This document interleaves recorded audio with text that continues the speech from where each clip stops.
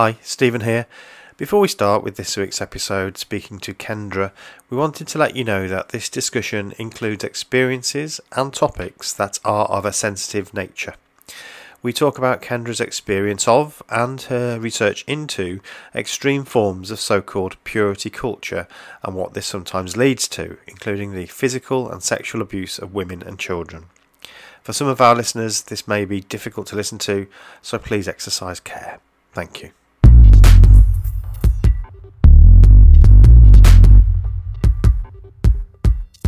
Hello, cult hackers, and welcome to the podcast. I'm Celine, a media graduate with an interest in cults. And I'm her dad. I'm Stephen Mather. I was raised in a high control group or cult. I left when I was about 30, about the time you were born, Celine. These days I'm an organizational psychologist, so I'm very interested in how these sorts of groups work. So welcome to the podcast, everyone. Right, so we've got a lovely guest with us today. So we've got Kendra, who's been sharing her story of growing up in an evangelical cult and being raised under the How to Train a Child doctrine of the pearls. She's been blowing up on social media, so really excited to have her on the show. And welcome, so Kendra. Thank you both so much for your kindness and for your invitation to be on your show today. Yeah, thank you so much for taking us up on it. Would you be able to tell us sort of what group you were raised in? Because I said evangelical sort of group. Would you be able to tell us a little bit what that kind of means? Yeah, absolutely. So there is a group of more fundamentalist evangelical groups especially within the Bible Belt of the United States. Obviously, it's all over the world, but it's very heavily influenced here in the Bible Belt. So I grew up in a religious cult that, like you mentioned, it very closely follows a lot of the more absurd type of teachings when it comes to child rearing, as they call it, or child training, as well as very submissive women, the long dresses, no television, no electricity. So it was very, very off the grid, very weird. And, the whole world was made out to be just a very horrible place for us to be at. So the whole idea was that we were being protected from the outside world by living so primitive. And of course, like you mentioned, some of these teachings and trainings just got really extreme, and my parents just kind of followed those teachings and led all 7 of us kids down that same path. I guess, what was it kind of like for you growing up in that? So that's the setting, like, what was that from a personal level? How was that like? Well, I think at the time you don't know any better, really, because my family really got involved in that type of lifestyle about the time I think I was like 6 or 7. And so, I have some memories prior to that age, but the majority of my memories come from a little bit later in life when we were involved in it. So I was homeschooled from start to finish. I went to public school for kindergarten, which doesn't really count. And so I was homeschooled the rest of my life. And when you're raised that way, just out of the public entirely, you don't know any better. It's kind of like your sense of normal is really messed up, but that is your normal. And so it really wasn't until I was out for years that I really started to kind of unpack and figure out how messed up it really was. But at the time, being in a big family, being taught these crazy things is just, it just was what it was, kind of thing. That's not to say that it wasn't really upsetting, especially, being abused and being treated so horribly by my parents specifically. That was a horrible environment to grow up in. But again, you're taught that that's normal, and you're following the teachings of Jesus, right? So at the time, it was a really messed up sense of normal. It's that question of when you start seeing cracks, or when you start thinking, is this right? Or is this how it has to be? Did that ever start seeping right in? Yeah, for sure. And I was always called like the bad child, the rebellious child, for that reason, because I would ask questions. And then one thing about, as you both know, with high control, high demand groups, especially religious groups, you're not allowed to ask questions. They don't want you to ask questions outside of the doctrine that you're being taught. And so anytime I would ask questions, I was, told I'm like being a troublemaker, or just trying to cause problems, or rebelling against God, or that's Satan trying to infiltrate my mind. And so there were cracks in different things. And I'm like, this can't, if this is heaven, then, what is hell like? Because, this, how I'm being raised is supposedly close to God, but this is not what I thought God would feel like. I thought God was love, and this doesn't feel like love to me. So there were cracks in it for sure from a young age, different things that made me think like, I don't want to be in this. I've spoken about it before, but I would dream about being kidnapped just so I could get out of that type of environment. That's a really weird thing to say, I suppose, but it is genuinely, I can't tell you how many times I thought about that. I would want to run away from home, which I'm sure a lot of kids want to growing up, but I was so scared of the outside world. I didn't know what was out there. I didn't know what to expect. I was just always told that the outside world was something to fear and something to escape from.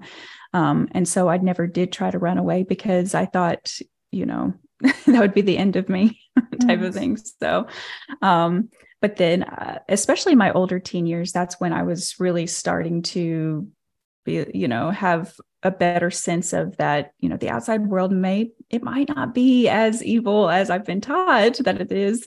And so those cracks started to get bigger, and I ended up running away when I was 18, which technically an adult, but I waited until I was 18 so they wouldn't be able to bring me back into that environment. In the state of Arkansas where I lived, it was, you had to be 18 to be considered an adult. So I did end up leaving home at that time, and best decision I ever made.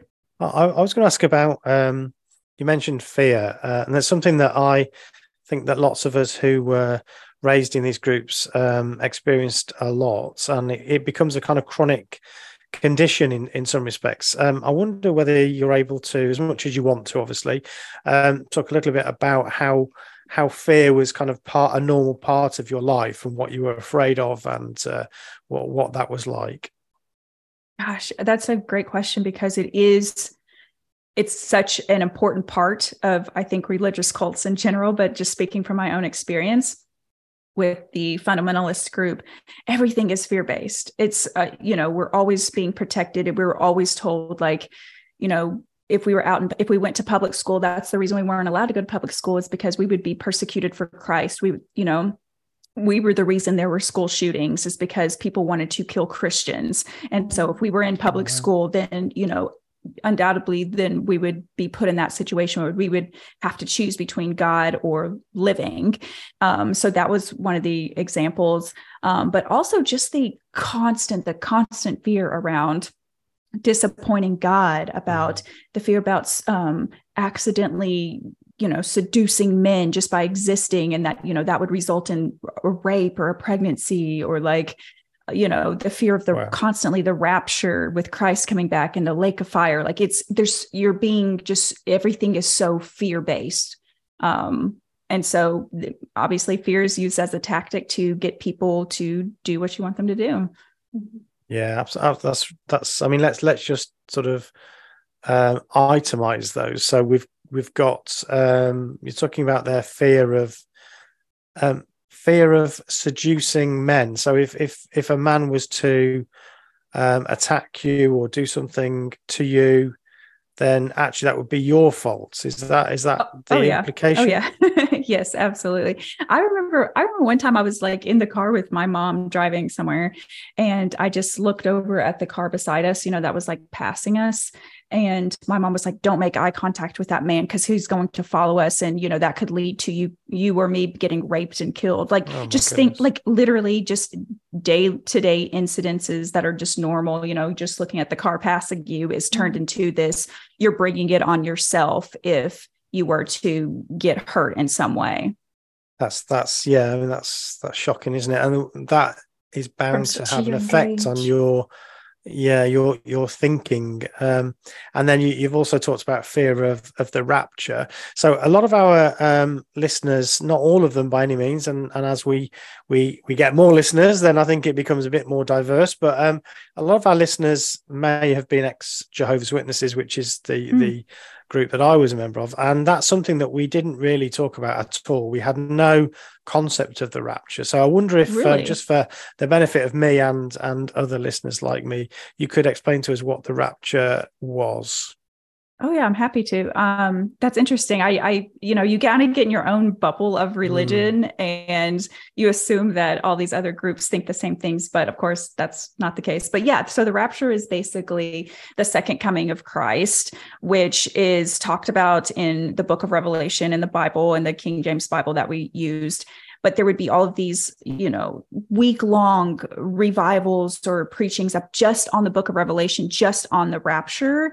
And it's all about like how if you're not saved and you don't believe, the King James Bible and you don't believe a certain way, then you will be left behind on earth and everyone else will be taken into heaven. So basically like the trumpets will sound and Jesus will appear in the clouds and all of the dead in Christ, like people who have already passed on, will rise up from their graves and go to heaven. And then all those who are remaining here on earth will also, if you're saved and you believe a certain way, then you will also be called up into heaven. And then once you're called up into heaven, basically the earth goes to hell in a handbasket with fires and just destruction and carnage. And so, as a little child, you're like, well, I don't want to be left here and all my family's going up to heaven. And like, I'm going to be here and just be subjected to this like free for all.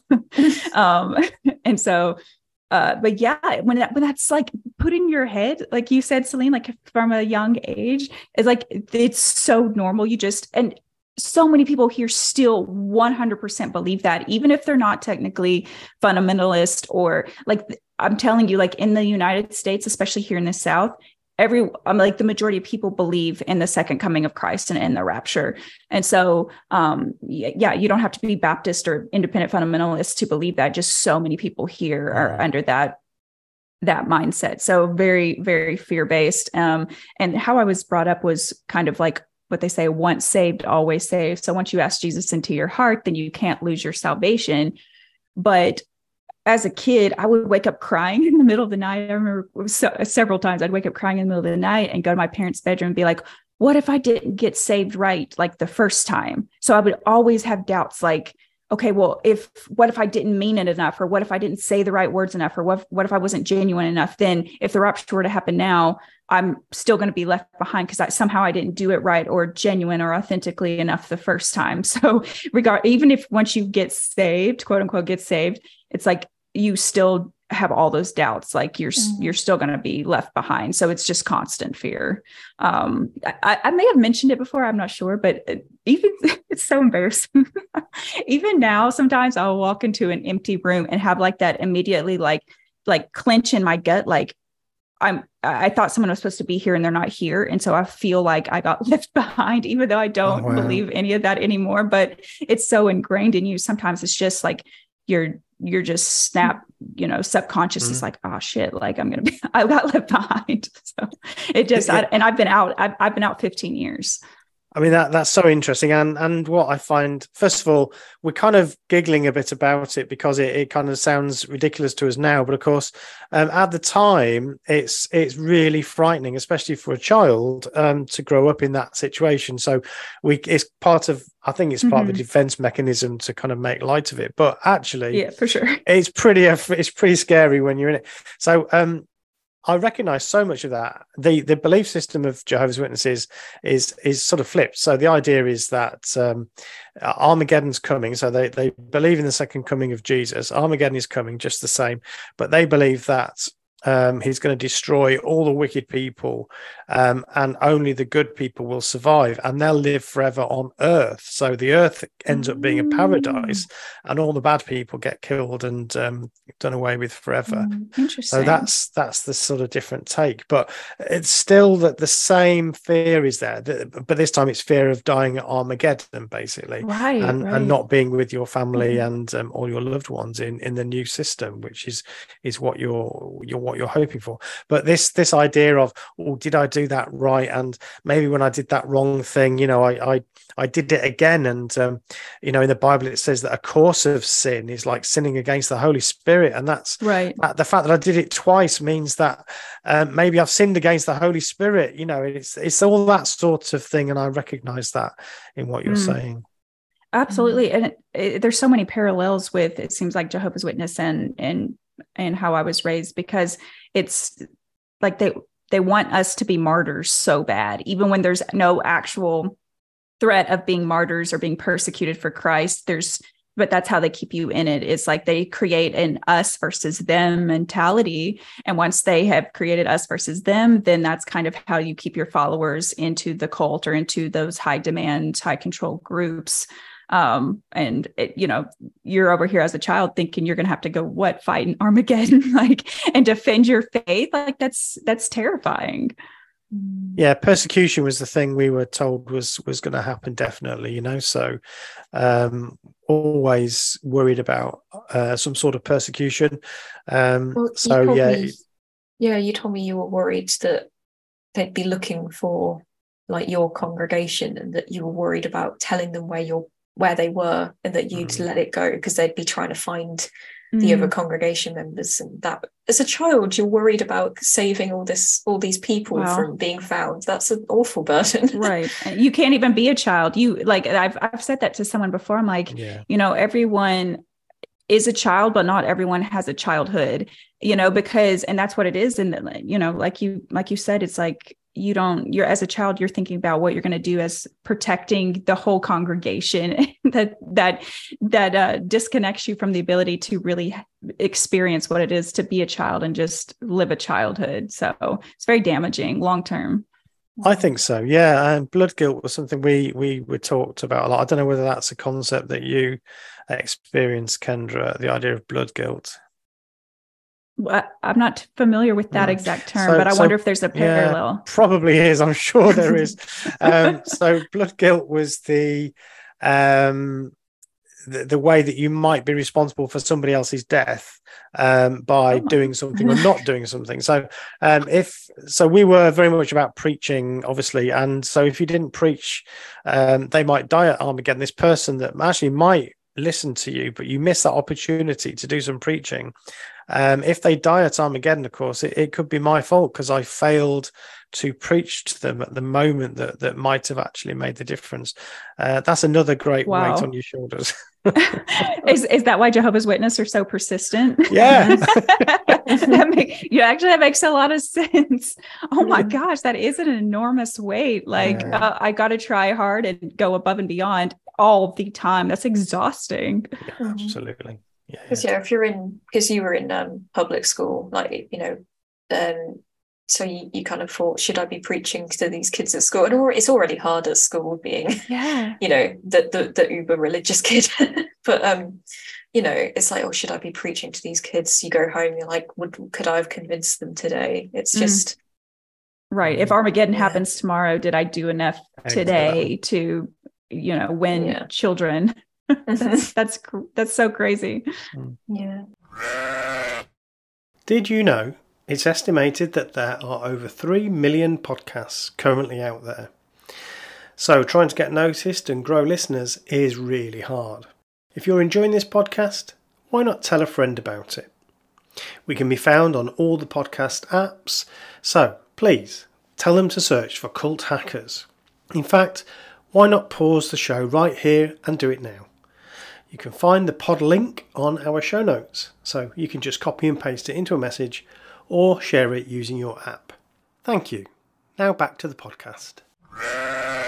We kind of touched on it already, so just kind of jumping a little bit onto something you mentioned. So obviously we talked about, sort of position of women a little bit with, in terms of how men would respond or hit responsibility, which is completely awful. But I guess that falls into the sort of category of purity culture. And I think you've talked a little bit about that on your reels and things like that.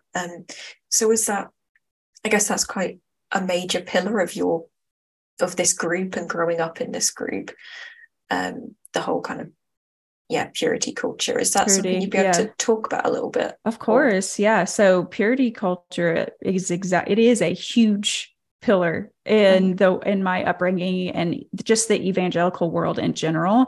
There is so much emphasis put on the purity of specifically girls.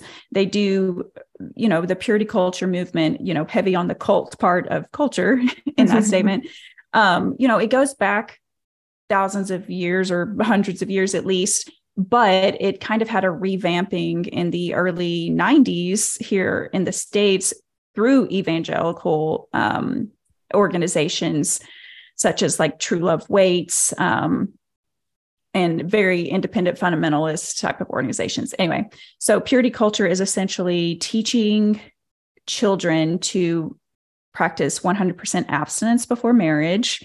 But more so than that, it was not just abstaining from sex, but sexual thoughts, doing anything such as specifically women, how we're dressed, causing men to sin. Again, from, like before puberty, you're being taught that how you dress could cause a brother in Christ to stumble and to sin, and therefore you're responsible for his sin. So if you were to be raped or molested, it is always brought back on you. What were you doing? How were you dressed? How were you acting? Did you make eye contact with him? Were you flirtatious in any way? Were you wearing a skirt that was, an inch too short? Whatever it is, it's always brought back on the women. I've spoken about it before, but, this is also the case in even once you're married, it's, if your husband steps out on you, it's your fault because you must not be doing enough for him in your marriage because he wouldn't have stepped out on you. Or if he abuses you or your kids, you must be sinning somewhere to cause this to happen to you. So yeah, purity culture runs so deep, but it is incredibly damaging. It causes like this huge separation from you and your body. It causes so much shame and guilt and distrust of self. And that's again, another way that they break you down and kind of mold you into who they want you to be, is to separate you from yourself and cause a lack of trust in yourself and your intuition, and just make you feel constant shame. It's something we talked about recently as well, because it's something that luckily there's more of a light being shone on it at the moment. People are starting to sort of talk a lot more about this purity culture and how damaging it is to women and men in these groups, because it creates these uncomfortable, at the best, uncomfortable relationships with terrible dynamics, and at worst, like you said, abuses and things like that. We're talking as well about how it affects the sort of relationship between partners, say when they're together, like married couples, where I know in the JWs they will say if a marriage is struggling and there's a woman that's quite dominant, quote unquote, she's just allowed a woman, she's she's better at making decisions, or she just takes the lead. They'll kind of say, well, that's the reason your marriage is suffering, it's because you've got a domineering woman. Is that something you would see in your group as well? Oh yes. And there may be more dominant women behind the scenes. I think my mother actually was one of those women. But in my opinion, there's usually like one abuser in the family that's more dominant, and then there's one who's more complicit to the abuse that's happening. And so my mom was the more active, loud, like forceful abuser, and my dad kind of was more complacent. And so on the front side of things, like towards the church people, towards the cult and the organizations and services, my mom was reserved and meek and quiet, just like the Bible says, women should be. But behind the scenes, it was very much the decision maker and kind of the abuser and more forceful one. So, but regardless, like you said, we're not allowed to really be opinionated or make decisions on the forefront of things. So anything like that would definitely be behind the scenes, or you would just be called a rebellious woman, or, you're sinning, or you're not right with Christ, and because you're not submitting to your husband. And that's the basis of it. That's why they raise girls up in this purity culture, is to be subservient and submissive to men once we're married. And so, that goes across the board. You don't get raised that way and then enter into a marriage, and then suddenly your opinion matters and your value increases. So it is very much the same. That's why they train you that way. So what do you think, in your experience, what does that do to, obviously you've experienced what that does to you as a woman. And I'm also interested in your observations about what you think that does to men within this society. I don't know if you've got any thoughts on that. Uh, I always have thoughts, yes, on that, because it just gets me really riled up. So, yes, so I speak a lot about how it affects women because as a woman, that's my experience, and I try not to speak for men in their experience. However, I have relationships with men, like friends, or I grew up with men who are out now, and just hearing their experience, or even followers who've messaged me, it is really damaging for men as well, because we're taught that, the whole idea in saving yourself for marriage is because you're going to have this beautiful, like, spiritual awakening once you're married, and your sex life is just going to be incredible. But what ends up happening, according to research and studies that I've read, is that it actually contributes a huge amount to issues in the bedroom for men, because there's all of this pressure, there's all of this fear, they feel the shame as well. They don't know what to do with this. And so it causes a lot of issues for men and women. Obviously, I think there's a huge line between the purity culture and pedophilia, just based on how they train boys and girls to act and behave. They train boys to grow up to treat women this way, or to look at little girls as sex objects because they're causing them to sin. They also cover a lot. If there is abuse, the church covers it up, and they will tell men, like, they're having all of these urges, or they've sexually molested children. And the best thing that they advise men to do is to get married, because that will, quote unquote, get it out of their system. So instead of taking it to the authorities, they will just handle it internally, marry them off to a woman, and then the woman is subjected to this pedophile, and then they end up having children together. And it's just this repeated cycle of just like this horrible trauma and damage that's just widely accepted. And so even if men don't grow up to repeat that exact behavior, they grow up feeling an enormous amount of shame from what I've been told, and that they're going to become that way, or they're taught to abuse women in this way. And so even if it doesn't feel good to them, they're taught this is the way God designed it. You are up here and the woman is beneath you, and then the children. So from just what I've heard men speak about, that it's incredibly damaging to them as well, just in a very different way. Yeah, it can't be a healthy way of understanding about your sexuality. I would say, obviously, I'm not an expert, but I feel like it's not a healthy way to start to discover who you are, and your sexual life is an important part of who you are.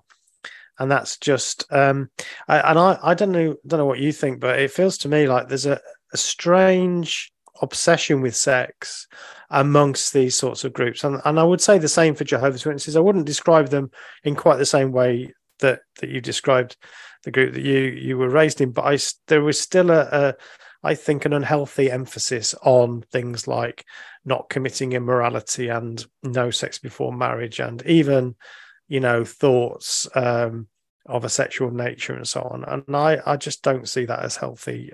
Unsurprising that men and women struggle, I think, later when they've been raised in that sort of environment.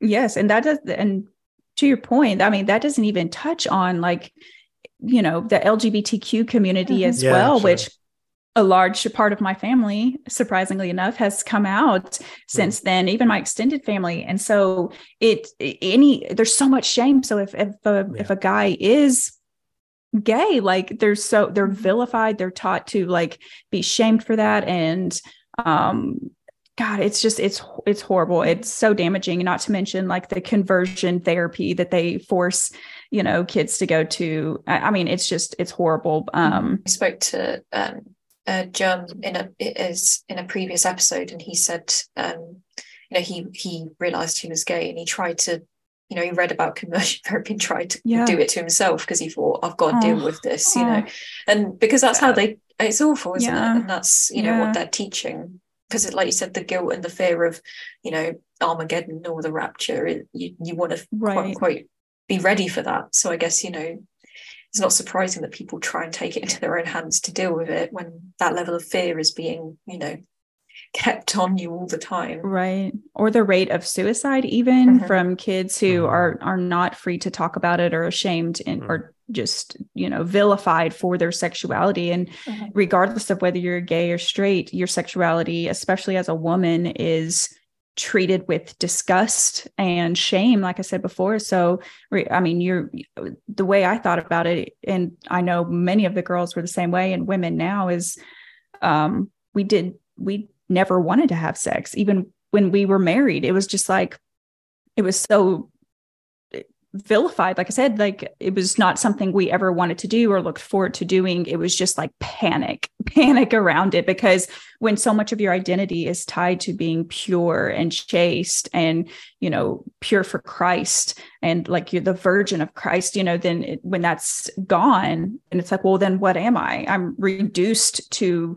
a skeleton of a person that I was when I had my virginity. And you can't undo that overnight, even though on a logical level, we understand, that's not the case. But again, it's so deeply ingrained and indoctrinated in you. You can't just undo that.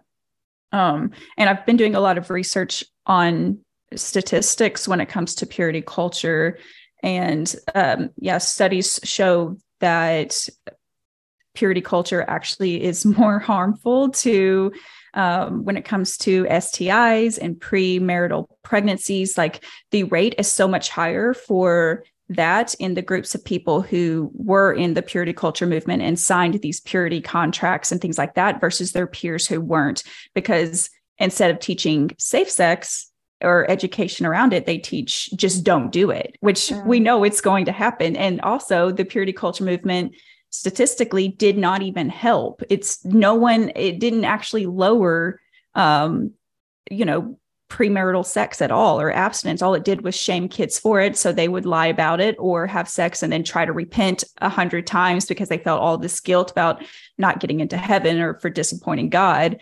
And then, of course, when you don't teach safe sex, then your risk of STIs and all of that goes up. And so it does way more harm than good. You mentioned purity contracts there, so we're based in the UK, and that's something that I don't think we see very much in the UK. Although maybe I'm wrong, but it seems to be something much more around this sort of evangelical sort of side of things. Do you want to just help us to understand what that means? What is a purity contract? Yeah, so back to the True Love Waits movement that happened in the early 90s. I've been out of this religion for so long. I'm not sure if it still takes place, but I imagine to a degree it probably still does. But yes, they would have purity contracts that specifically girls would sign, pledging their purity and their virginity to their dads prior to marriage, which again plays into that pedophilia. It's disgusting. It's gross. I don't see how anyone ever thought that was okay. But like little girls, like 3, 4, or 5-year-old girls would be signing these contracts, pledging to stay pure until marriage. And then, of course, there was the purity jewelry, the purity rings, the purity necklaces that fathers would give to their daughters. I did see boys occasionally sporting the rings, but you would wear them on like your wedding ring finger, only to be taken off when you get married and replace it with the actual wedding ring. So it's just very bizarre, creepy behavior. And I made a video this past week about that as well, but they would have purity balls where dads would escort their daughters who were dressed in white dresses like a bridal gown, and escort them to a ball. And essentially, like, they would have this whole ceremony. They would have, like, you lay roses at the feet of your dad, like he's Christ essentially, and pledge your virginity and your purity to him. I mean, there's pictures, you can go online and find pictures of girls signing contracts to their dads during these ceremonies, which I don't know how anyone doesn't think this is a cult when you hear these types of things, because this is not logical. Like, it's insane behavior. But yeah, so it was very much treated almost like a pre-wedding for your wedding to your future husband, which again, you're not allowed to date. You're not allowed, of course, premarital sex. It was only courtship. It's what they call courtship. So essentially your parents would pick out who they thought was a good fit for you, who was a godly man. And then you would court this person. And the whole thing with courting is everything has to be chaperoned. Your parents or their parents are always present on dates or outings. You're never left alone. Of course, you're not allowed to kiss or hold hands, anything like that. I think you can hold hands like when you're engaged. But courtship is always right. What a reward. They're getting a little crazy, a little promiscuous. So courtship is all about just getting to marriage, because you only court someone if you plan to marry them. Mm-hmm. So it's basically as quick as possible. Courtships are usually pretty short term. You might court for a couple months and then immediately plan a wedding. You gotta get married so you can start having babies. Then we haven't even talked about it. I haven't even made videos about it, but then there's the whole Quiverful movement, which is about not using birth control and letting God decide how many children you're going to have. You don't space your pregnancies out. Whenever you get pregnant, it's because it's the will of God. So of course there's no birth control or family planning, anything like that. So it's really all about what you want to replenish your congregation. That's how you keep a cult alive. You don't want it to die out. So then the whole Quiverful movement is about that as well. So it's so layered. There's so many layers. Yeah.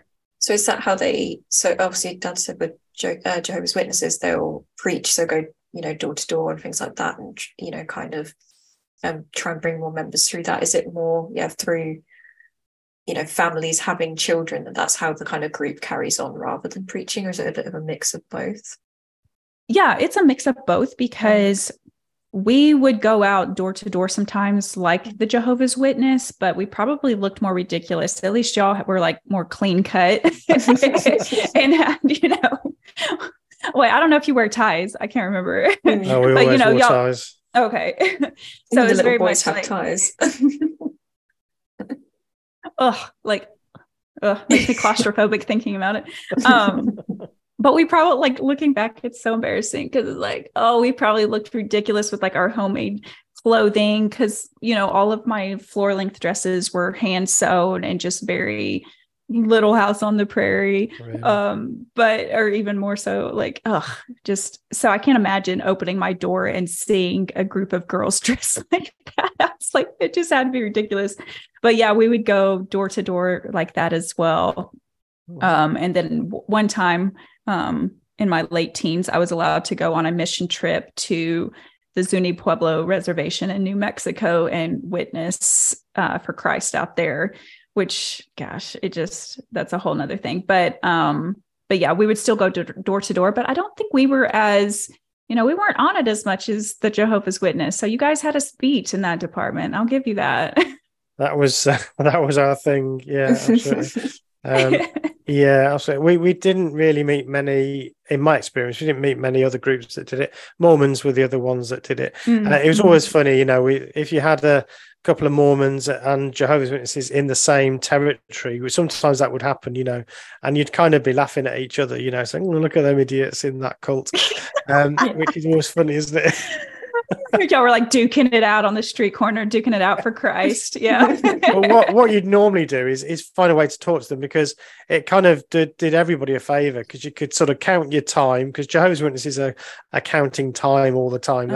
They sort of have to make a certain amount of hours in the ministry. So it would be quite good actually if you could have a chat to a Mormon, because you could have a long talk with them and they probably find it quite good, because they didn't have to go knocking on any more doors. Right. So it kind of suited us both. We all would sort of sit and talk to each other. Did y'all did anyone ever like going door to door?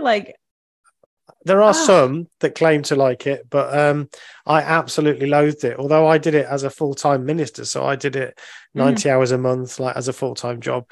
I hated it. I really did hate it. What about you? Awful. Did you like doing it? Heck no. I was also very good, especially so subservient, even as a little girl. I was not used to speaking to the outside world, much less men. And I felt I couldn't make eye contact. I was also undiagnosed autism and ADHD. I wasn't diagnosed until maybe 2 or 3 years ago, actually. And so just thinking back, I was so awkward and so sheltered, and just being homeschooled, had no idea how to interact with human beings outside of a church congregation. Yeah. So, I absolutely detested it. I hated it so much. I was like, I would rather do anything than to go door to door. Ugh, it's like a chore. Yeah. I wanted to just briefly touch, if that's okay with you, on the child rearing piece, because I think that is an important bit, and I know that that's something you've talked about on your content, and you've talked about it on other podcasts as well. Yes. I know it can be quite difficult, so we don't have to go on and on about it if it's too uncomfortable or brings back too many bad memories. But obviously, it's an area that these groups tend to have a very strict way of bringing up children. Can you tell us a little bit about how that works within these groups? Absolutely. So there was a primary book that I've talked about on a lot of my videos is the book called To Train Up a Child, which is written by Michael and Debbie Pearl. And it focuses on corporal punishment for children. And so that's taught from birth, really. They want your child potty trained by the age of 6 months. And they go, the whole thing is they want obedient, well-trained, submissive children. And so a lot of their methods would involve child torture and abuse, psychological and physical. I've posted in one of my videos a little clip of Michael Pearl, even in a presentation he did. There's a YouTube clip where he's saying sometimes the psychological torture is worse than the pain. So he knows, these people know what they're doing, and they specifically do it to break children down, and basically make them, disassociate and just be submissive to whatever they want. So a lot of their teachings are around using whatever means necessary to quote unquote break your child. They talk in their books about using tree branches for older kids, like PVC pipe, which is like plumber's piping, or weed eater cord.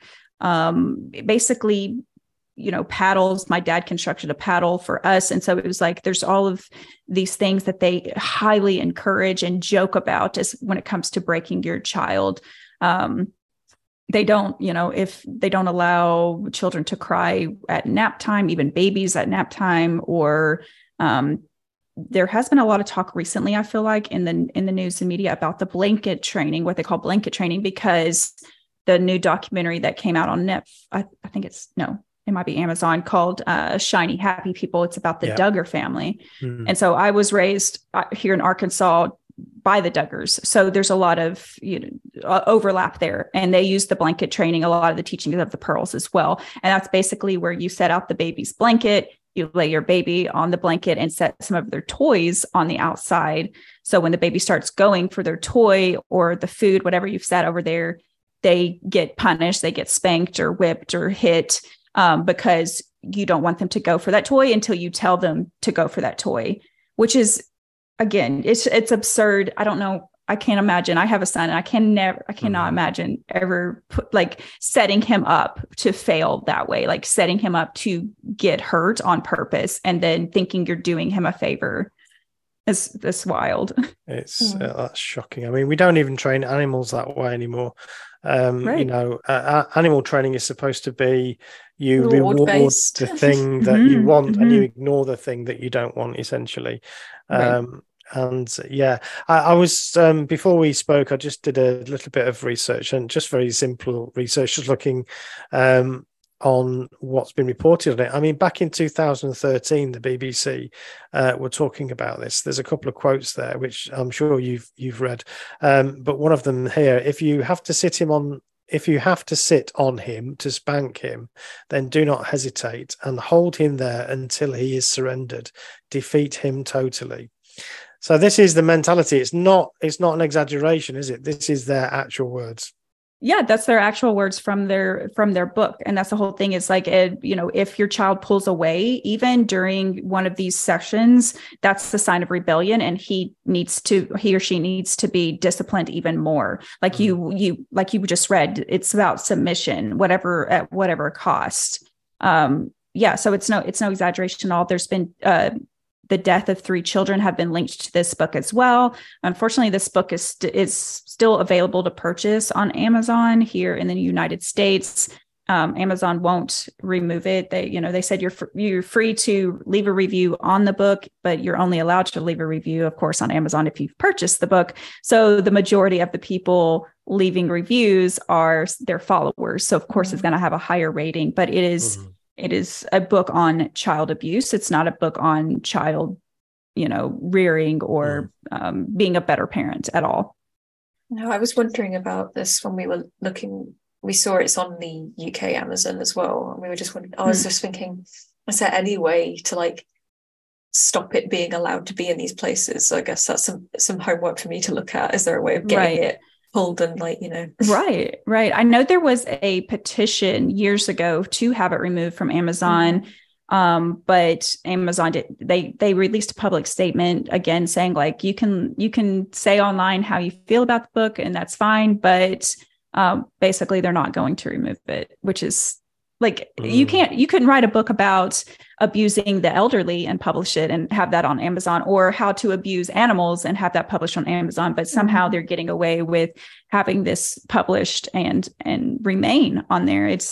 But that's religion, especially religion. It's religion. Yeah, of course. It's like the religious freedom here in the United States, at least, is held so much higher than anything else. That's even the case when it comes to removing children from abusive households. And that's how people get away with it. And some of the people like the Pearls and other religious leaders in the evangelical world literally train their people on how to respond to law enforcement who comes to ask questions about the abuse of their kids. Because when you're abusing your kids at this level with tree branches or holding them down and beating them, they're going to have marks. They're going to have lesions on their bodies and things like that. So it's multifaceted, because that's also why they homeschool. And so we're out of the public eye and they can abuse to whatever level that they want. But also they will train the parents on how to speak to law enforcement to get them from having their kids taken away, or to basically manipulate the authorities and use your religious rights to keep your children type of thing. So it's so deeply rooted in our culture here. It's disgusting. And of course, so this is an area that we you might not want to get into, but it's based, even the title of that book is based upon Proverbs 22:6. Train up a child in the way he should go, and when he is old, he will not depart from it. And there's another proverb that talks about not sparing the rod. And these are the justifications for these sorts of practices. And I must say, in my group, my ex group, Jehovah's Witnesses, they didn't go in for that extreme sort of behavior, but there was definitely a culture of smacking or spanking, as maybe, and we'd see that even in the Kingdom Hall, with children being taken out because they were being noisy, and you'd hear the spank in the back room. So it was part of the culture, but not to the extreme that you've been describing. But I guess what's your thoughts around that sort of use of the Bible to determine our how we should behave and what we should do? Have you got any thoughts on that? I do have thoughts on that for sure. I don't think that if Jesus were in the same room, he would approve of an adult ever hitting a child for any reason. There's never a reason to abuse or to bully your children. And I can't imagine that Jesus would be in anyone's corner when it comes to hurting little children. He said, suffer the little children to come unto me. And I've said before, he said, suffer the little children to come unto me, but you're making the children suffer. And there's a major difference. And I know with evangelicals, they like to take, one of the things is they want to take the Bible literally. They want to take it like exactly what it says. There's also another verse that says, beat him with the rod and he shall not die. And they take that literally. And same with the other verses that you said as well. So they're like, well, it's justifiable because it says it in Proverbs. And so we're going to follow the Bible to a T. But, imagine letting a little child who's just doing little child things, such as wanting to reach for their toy, or they're crying because they don't want to take a nap, perfectly normal baby behaviors, or even a teenager, like that is part of being a teenager, is rebelling and figuring out who you are and finding your voice. And all of these are such normal things for any person.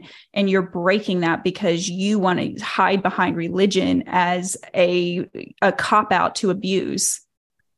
Yeah, that's very well said. I have you got any more questions, Celine, on this? I wanted to also ask something else, but over to you. No, that's right. If you've got something on this, and then I was going to ask something aside from that afterwards before we finish. Well, I wanted to know about the journey out. So before we run out of time, yeah, that's what I was going to ask about. Yeah, sorry, I thought you meant carrying on with that side. Yeah, I was going to ask, like, yeah, the positive of you getting out, and like, yeah, kind of that journey and discovering yourself, which is great. Yeah. So as I mentioned earlier, I did run away when I was 18. I ended up 2 weeks later marrying someone who was actually from the same cult upbringing. And out of that relationship is my son, who is 15 now. And he's an amazing, amazing child. I use him as an example as just the difference in how I was raised, because I've never spanked him, much less beaten him or abused him. And he is so smart and kind and thoughtful, and has never, that's the thing, is when we show respect, we get respect. And when we show kindness, we get kindness. But you cannot abuse your kids and hit your kids and expect them to have any sort of meaningful relationship with you. Mm-hmm. And so right now it is very challenging age, being 15. But I've seen the difference in how he's been raised and how he's able to communicate his feelings and, just emotionally process things at a much better level than I ever learned how to do until I was well into my late 20s and probably early 30s. And so that's been one of the biggest pieces of joy for me as an adult and getting out, is being able to see him flourish as a child and to be able to be a child and experience those things. And just like we mentioned earlier, like it's a gift of like what you did, Stephen, for Celine, is like the gift of shielding them from religious trauma. And that doesn't make us heroes. It just makes us decent parents, And so I don't need praise. I'm not doing something fantastic. I'm just doing the right thing. And it's what we should, I feel like we should all be doing for our children, to each their own with their religious beliefs, but, don't hit your kids. Good advice. I said what I said. Was it having your son that was a big sort of trigger for you then, when you were like, okay, I've got to fully get away from this. I need my son to grow up in a safe place? Yeah, I credit him for sure to being the catalyst to why I got out for good the second time. Is because I knew we are a product of our environment, and most of the time. And so if he stayed in that environment and saw how I was treated as a woman and brought up to treat women the same way, or whatever his sexuality and ended up being, like, I didn't want him to be shamed in any way for anything ever. Like, I just wanted to remove that entirely. And it's the same reason I went no contact with my mother, because the more you're around that type of environment, the more it's normalized, and the more you start behaving that way and thinking there's nothing wrong with it. So when my son was about, I want to say maybe a year old, is when I filed for divorce from his dad. And we got out of that for good. But it's been, it's a long process. I got out then, but it took years and years before I could even accept the fact, like, okay, oh my God, it was really messed up how I was raised and my marriage. And it took several therapists telling me that that was actually a religious cult. And it took years before I could I'm like, no, like, that's just how people are. Like, everyone behaves this way to a degree, but no, they don't. And it wasn't normal, and it wasn't okay. And so, I've only recently started publicly talking about it, as you know, this year, speaking very openly about my experience, because I still feel like little twinges of guilt when it comes to talking about people that hurt me. And I hope that someday that goes away entirely, but it still is even if I'm not actively trying to protect them, I think subconsciously I still feel a little bit of guilt speaking about that. But now I'm just, I think it's important that if you're able to speak about these things, then speak about it, because I didn't realize to the extent that other people went through similar upbringings or experiences, like with the purity culture. And it's really lonely when you get out. It's really lonely to feel all of the shame. And when you hear other people speak about it and it resonates with you, it makes you feel less crazy and okay, I am validated in my experience and it wasn't okay. And holy shit, maybe I need to go to therapy. So I think it's beneficial for me to be able to speak about it. It's beneficial for my healing, but it's also been really tremendous in hearing other people be able to say, oh my gosh, hearing your story gave me, the strength to start therapy or to realize this isn't okay, or to get out myself. And I think that's the whole goal. And, I can't speak for you, Stephen, but I think for me and a lot of other people I've talked to that have gotten out and speak about it is what's the point of getting out if you don't help others get out as well in some capacity? It's not our job to save everyone else, but it's, if it can be helpful for people like me to share my story, and it also helps other people get out or find resources once they're out, I think it's a beautiful thing. Yeah, it's very rewarding when you get some feedback that says, it's been really helpful. I have to agree. I would say, though, that I don't feel like we should, those of us who leave, I don't feel like we should feel sort of like we have to, because there are lots of people that don't want to speak out, and that's absolutely cool as well. And absolutely. Like you, it took me a long time before I wanted to talk about it. It's really only the last sort of 5 years that I've started to talk about it publicly, and I've been left 25 years. So, it's taken a long time. So, yeah, I totally identify with all of that. I'm really interested in identity in the work that I do, but also in relation to coming out of these groups. So I think that's an area that those of us who were raised in these groups have a lot of challenge. There's quite a lot of challenge associated with coming to terms with who you are, because your identity is kind of so wrapped up in this group and the set of beliefs. Was that something that you found you had to work on? Who am I now, and what do I care about? How do I, what should I think about this and that? Yeah. Did you experience some of that stuff, Kendra? Yes. Before I answer that question, what you said, I think, is really important about just because you're out doesn't mean you have to share your story. Sure. I also follow this other lady whose grandfather started the Children of God cult, and she's written books about it. She's very educated, and one of the things I've heard her speak on is that she doesn't even recommend people to even begin to share their story until they've been out for at least a decade, because that's how deeply ingrained these things are. And it takes an enormous amount of time to decompartmentalize and to heal and to come to terms with a lot of things. And so even if it's decades and decades, or even if you never speak about it, 100% okay. We're not obligated to ever share our story. If you do, it's fantastic. But if you don't, that's also great. Your mental health and your journey is individual. And that's the most important thing, is taking care of yourself. So I just wanted to say that real quick, because I thought that was a great point. Then the other piece of that was finding my identity. Very, very difficult. Sometimes I think I'm still finding it sometimes, honestly, because again, with cults, and part of breaking people down is removing your identity, your sense of self, your personality. You become kind of this cookie cutter. I was going to say cookie cutter Christian, but whatever you identify in these type of high demand religious groups is very cookie cutter to act and behave and live your life a certain way. And so when you get out of that, that's such a huge part of your identity. Yeah. And then you're left with basically a blank canvas.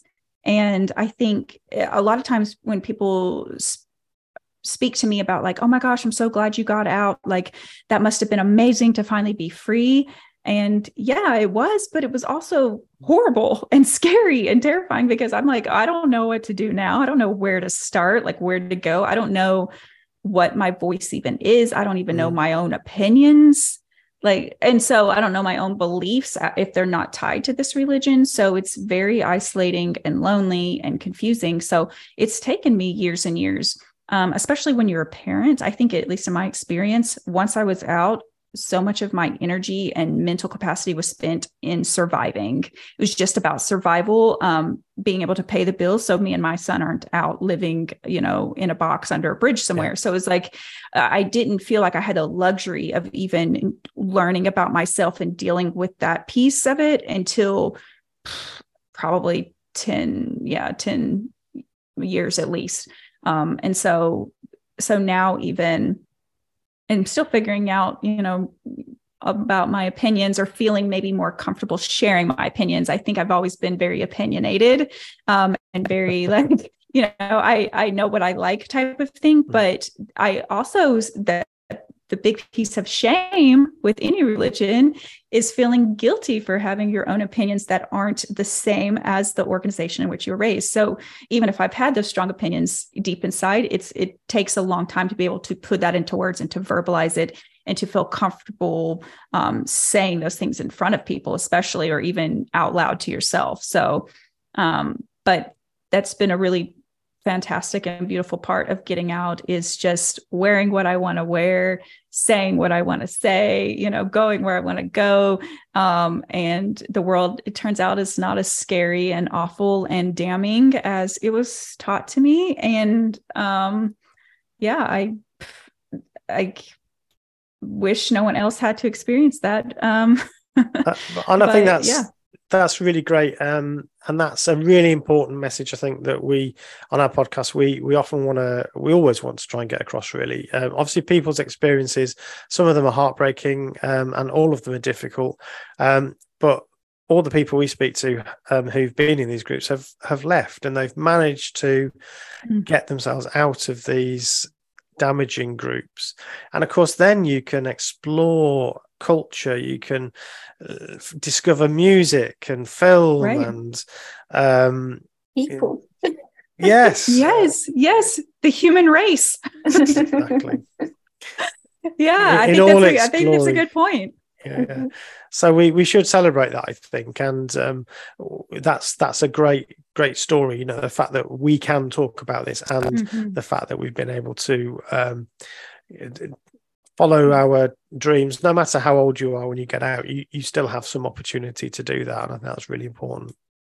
Absolutely. I think it's never too late, no matter how old you are. I have several followers who've messaged me privately or commented publicly that they're in their 60s and are just now getting out, or they just recently got out. And I just think it's very courageous and beautiful that, there is no time or age limit to getting out or to deciding you want to start a different life or you're not happy where you're at. It's, I think, more scary the older you get, because you feel like that window of time is closing on just life in general. So, but any age you can get out or, start new is just beautiful. Totally agree. Totally agree. Perfect. I think that's the perfect place to say thank you, everyone, for listening, because that's thank you both. Yeah, thank you, Kendra, for joining us. So interesting to listen to your story and your thoughts. I've enjoyed, in a weird way, learning more about Jehovah's Witnesses as well. So this is fantastic. Thank you both so much, and thank you to your listeners as well. Awesome. Thank you.